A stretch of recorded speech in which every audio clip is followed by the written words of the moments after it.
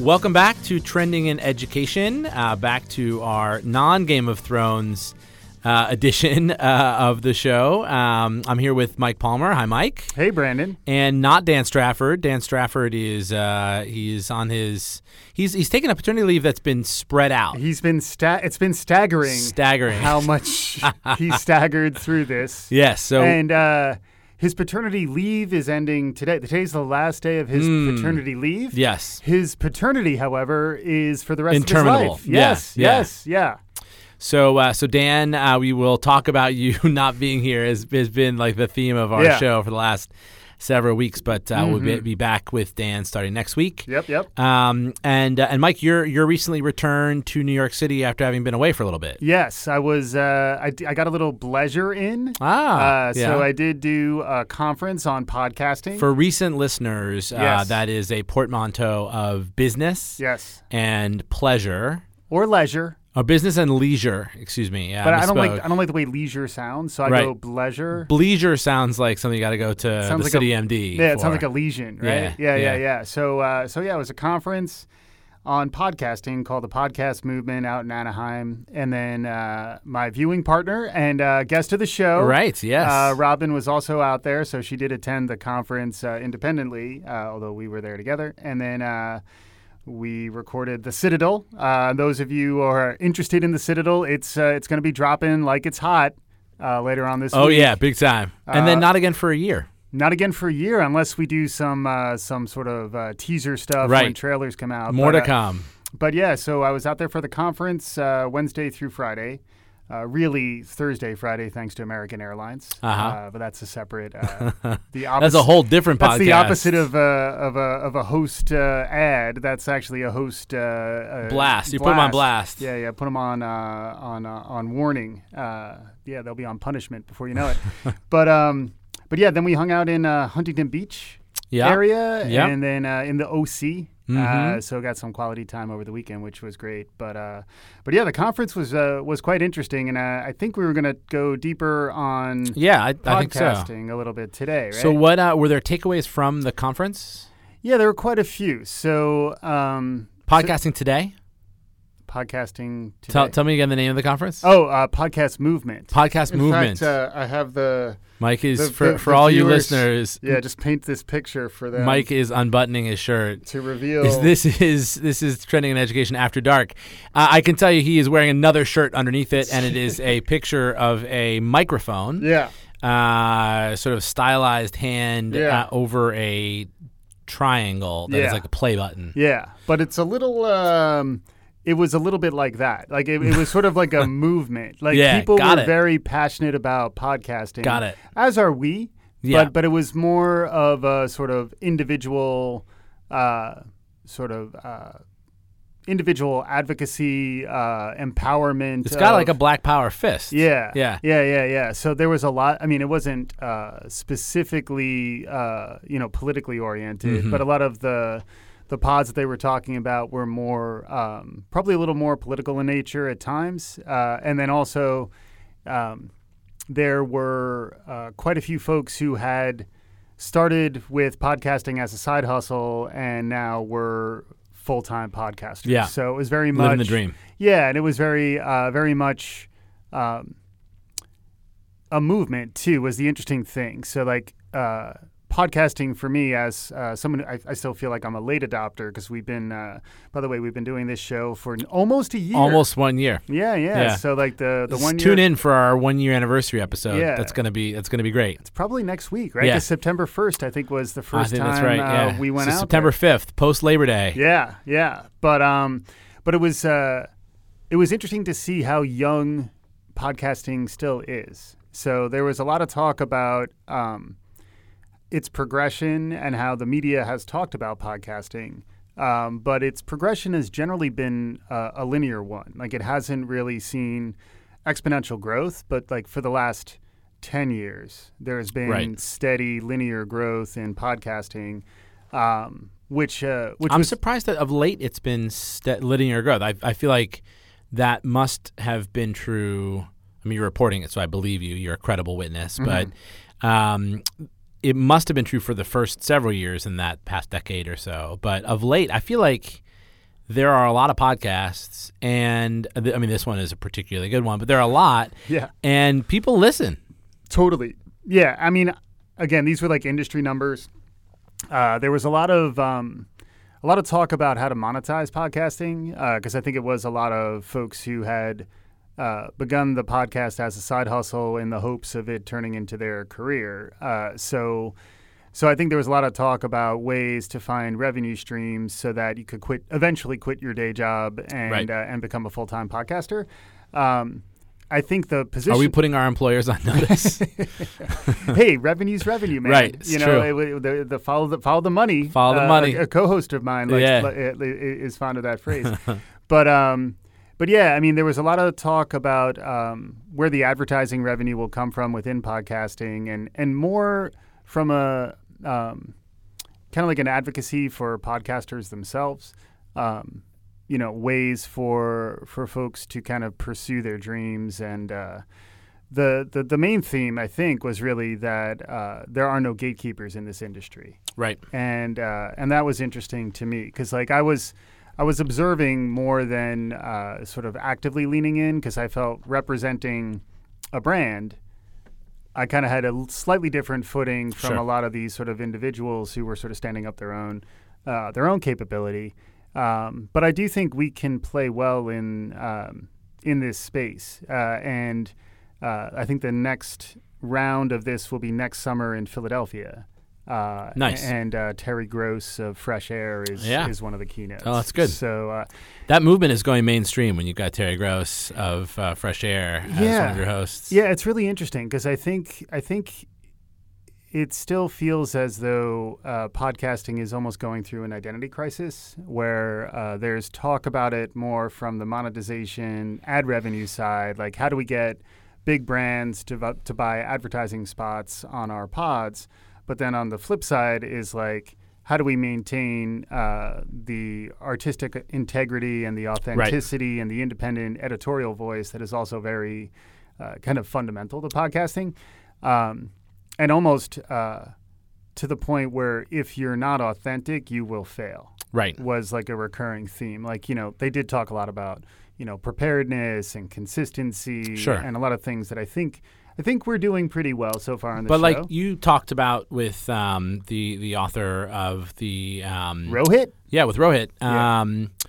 Is the unperfection, I think, is also part, and there's almost too much polish that you can apply. Correct. That actually would be detrimental to the medium. Yes, exactly. Which is why I occasionally say, Right. Yeah. I've seen your notes. You write that in. Yeah, I do. You have your time markers for when you say. Exactly. Yeah. This is not a verbal tick. Like speaking to you. No. Off the pod. Yeah. There's no pauses whatsoever. Yeah, and I have an Australian accent, which is surprising. Yeah. But yeah, I mean, it was. I was very glad to be out there because I think, like I was saying, like it was interesting.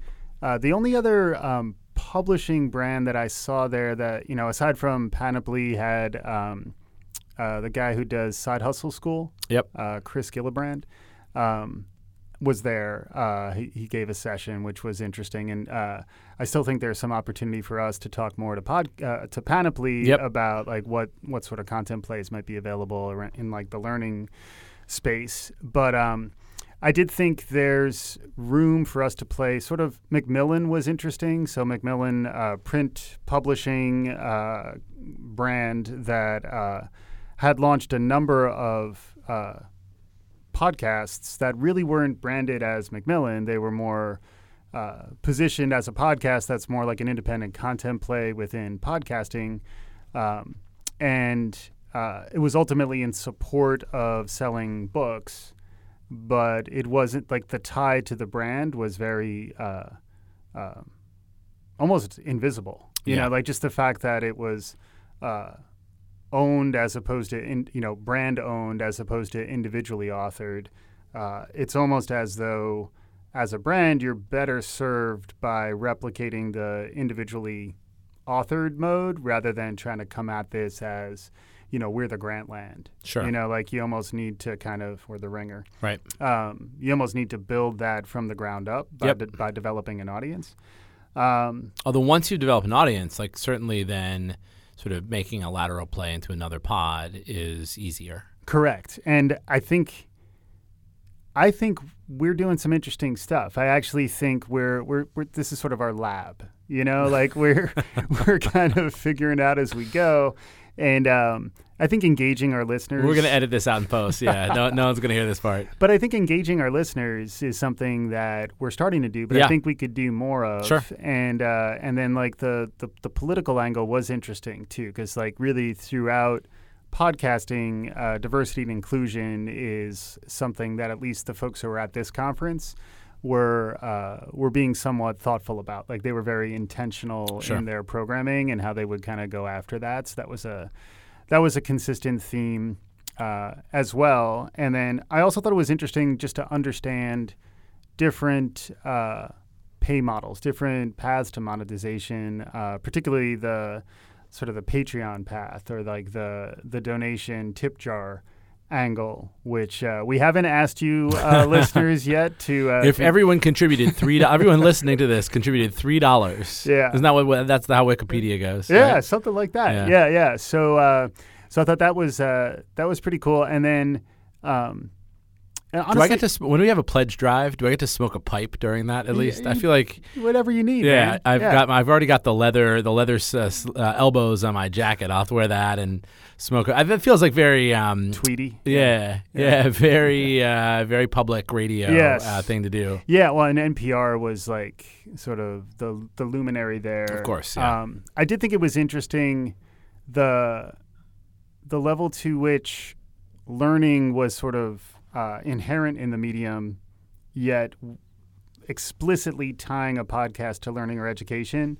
I didn't see anyone else. Yeah, that was the thing I was most interested in, obviously, as being a co-host with you of this show, which is about learning, education. Yeah, were there any? I think you just answered this question. There wasn't any explicit tie to either learning or education. According to the information like in the packet, they were saying 9% of podcasts are education and learning oriented, and I think it does seem like it's a definitional problem, like.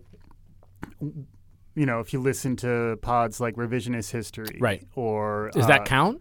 I that's what I was trying to understand. Yeah. Exactly how would they peg that? I would probably classify Revisionist History. Yeah. The keynote the first day was the guy who does Hardcore History. Okay. Which what was his name again? I think it was Dan Carlin, and he does like 6-hour podcasts about. Like providing really in-depth context around history. Ex-radio guy, and it's very much of a learning and education podcast. But I think just the listenership of podcasts in general tend to be hungry for learning. Sure. So I think even if your podcast is not specifically classified as like a learning podcast, you're probably still you're either trying to educate your audience or you're trying to activate them or perhaps engage with them. So like or entertain. Correct. Right. So there's back to edutainment. I really do think that, you've got to, because you got to keep people coming back to listen to your pod, right? So you have to engage them. Mm-hmm. I think that's the operative word, no matter what your other verbs you're trying to also do are. But and so the two engage. I think that you sort of have to be thoughtful about how you are educating, like what the hooks are that you're providing that's going to keep on having people come back. Agreed. And then what are the metrics? And we've talked about this on a number of these shows where like the harder metrics. One of the big things as well is that better data is due from Apple with the rollout of iOS 11. Mm-hmm. So like more detailed understanding of the level to which folks engaged with the pod, like how much did they listen and where did they drop off, like the kind of engagement metrics we want was one piece. But the other piece is that the metrics are generally driven by sort of an advertising orientation. So how many uniques did you get? How many downloads do you get? And that is that repeat engagement piece, but it's the same question that we've been grappling with, where like if you are developing that listenership and you're developing that engagement with your audience, how much of it is tied to sort of marketing, a marketing orientation versus a learning orientation, and I think ultimately both need to coexist because, to keep the lights on, there needs to be some sort of business rationale for doing a show, and or just resource allocation of your own time, and then you want to measure the return against that. And right now, those metrics are typically tied to more like advertising metrics. What I think is interesting for us to explore is more tying to learning metrics. Could we get learning objectives on a Game of Thrones Citadel show where how much will our listeners learn from this show, and how can we measure whether whether we did a good job of communicating something that we had intent to communicate. And then just sort of related to that, I think is the concept of being intentional with your programming, like actually having almost like a mission. And I think we do benefit from that on the show where I think we are putting forward sort of a position about learning. We're advocating for sort of a learning and media orientation. And also, Planet Money was another one that people talked about a lot. And it's like, NPR, as far as I know, doesn't have like a Planet Learning. Right. But, I think we're entering into a world where we need to talk more about that stuff. Yeah. And I think we have an interesting lane. I think that we should, for our 1-year anniversary of in education, potentially consider rebranding as Planet Learning, Planet Money, and then just try to steal listeners. Yeah, and then it'll be like, surprise, this is Planet Money Learning. But I think that is interesting. I think also, thinking about audio. So there's audio and there's podcasts. Yes, which are obviously one is a subset of the other, but. And I guess podcast could be a superset of audio too, if you have video for podcasts as well. But I think that audio and podcasts separately and together as a vehicle for learning is something that I'm particularly interested in because for a couple reasons or a couple things. Notes on that. One, people have time where they can be using their learn holes, their ears, but not their learn balls, their eyes. Yes. And that time seems like time where we can get learning into people who have either just sort of passion and curiosity about learning or are actually sort of studying for some kind of hurdle that they need to overcome. So one, audio fills spaces in people's lives that couldn't otherwise be filled with learning objects. And then two, speaking of learning objects and learning objectives, thinking of sort of like instructional design for audio is different than instructional design for something that's a more visual medium. Very much so. So, and I think some things probably still apply, like stating learning objectives, having interleaving of topics. I think probably those still do apply, but I'd be interested, and that's the type of thing that at Kaplan we actually could do with sort of RCT random control trial, exposing some people to audio plus video, and courseware versus just audio or just video, and seeing how it performs. I think that once you start to measure, you get better at what you measure, right? So like once you start to measure these things, it's not going to only show you how you're doing, it's going to give you a vehicle to get better at what you're doing. So I think it's interesting. I think that maybe as podcasting takes off, which it either is or it will be, I think soon. I think that there is going to be a bigger and bigger space for this kind of podcasting for learning purposes. Yeah, I completely agree. And one of the barriers to that sort of hockey stick growth that we'd love to see in podcasting is a level of advocacy of the channel, where one of the panelists was talking about, how we need a Got Milk campaign for podcasting.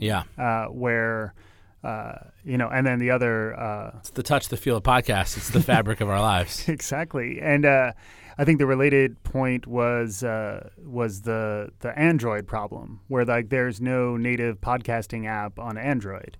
So, the fact that Apple packages something you can't delete to listen to podcasts on your iPhone is why the listenership is predominantly iPhone-based. iOS based.